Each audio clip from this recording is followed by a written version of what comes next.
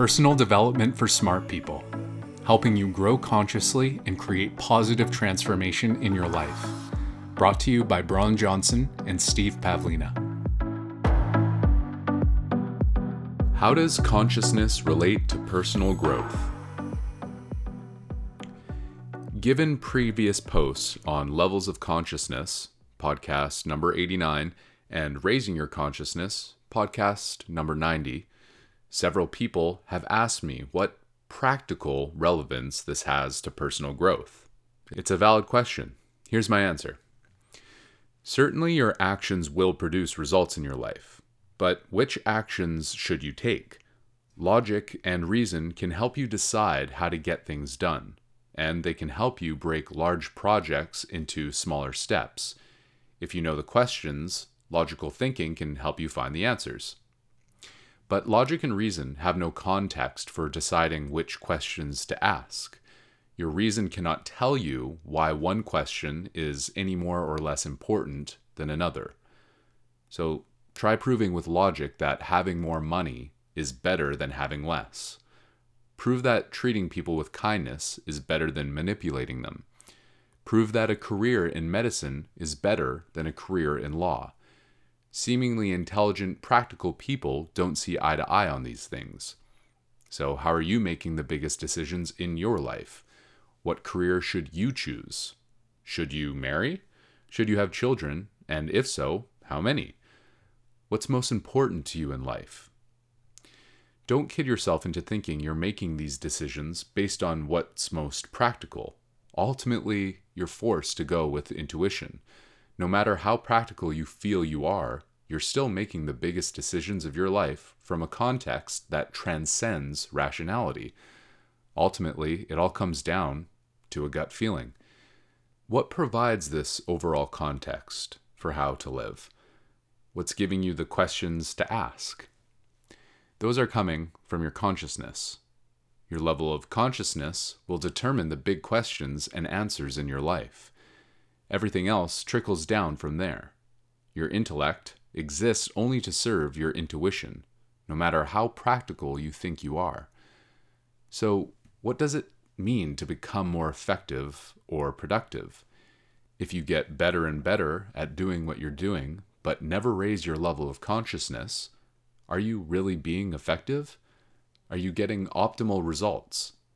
Does it make sense to become better and better at doing things if you're stuck at the level of anger or pride?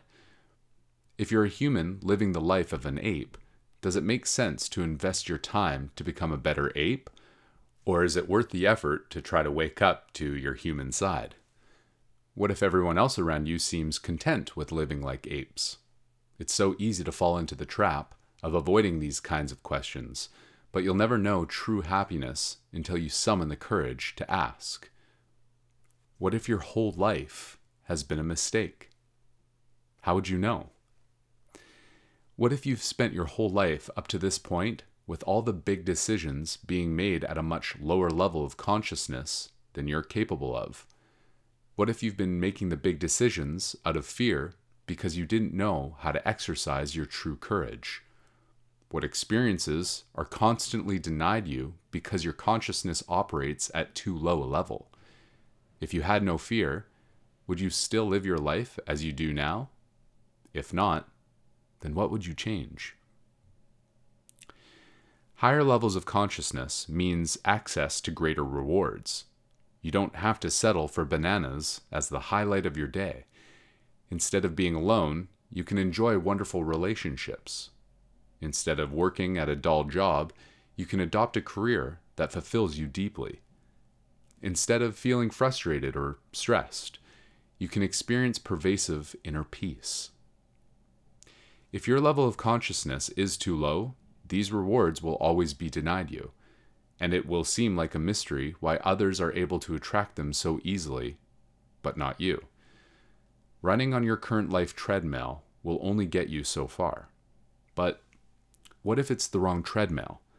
Avoiding that question and throwing yourself into the act of going further and further along the same treadmill lowers your consciousness. It drives you deeper into fear and away from courage. If you've become deeply invested in your current treadmill, you still have to ask what else is out there. Just asking the question will bring your fears to the surface, where you can begin dealing with them consciously.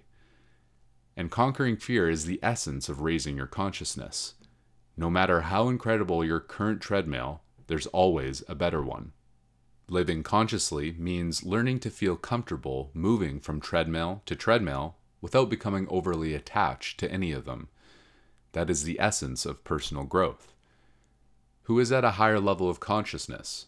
The person who has everything but is deathly afraid of losing it? Or the person who has very little but has no fear or loss? Who will be happier? Who will be able to attract and nurture the most loving relationships? Who will be at peace?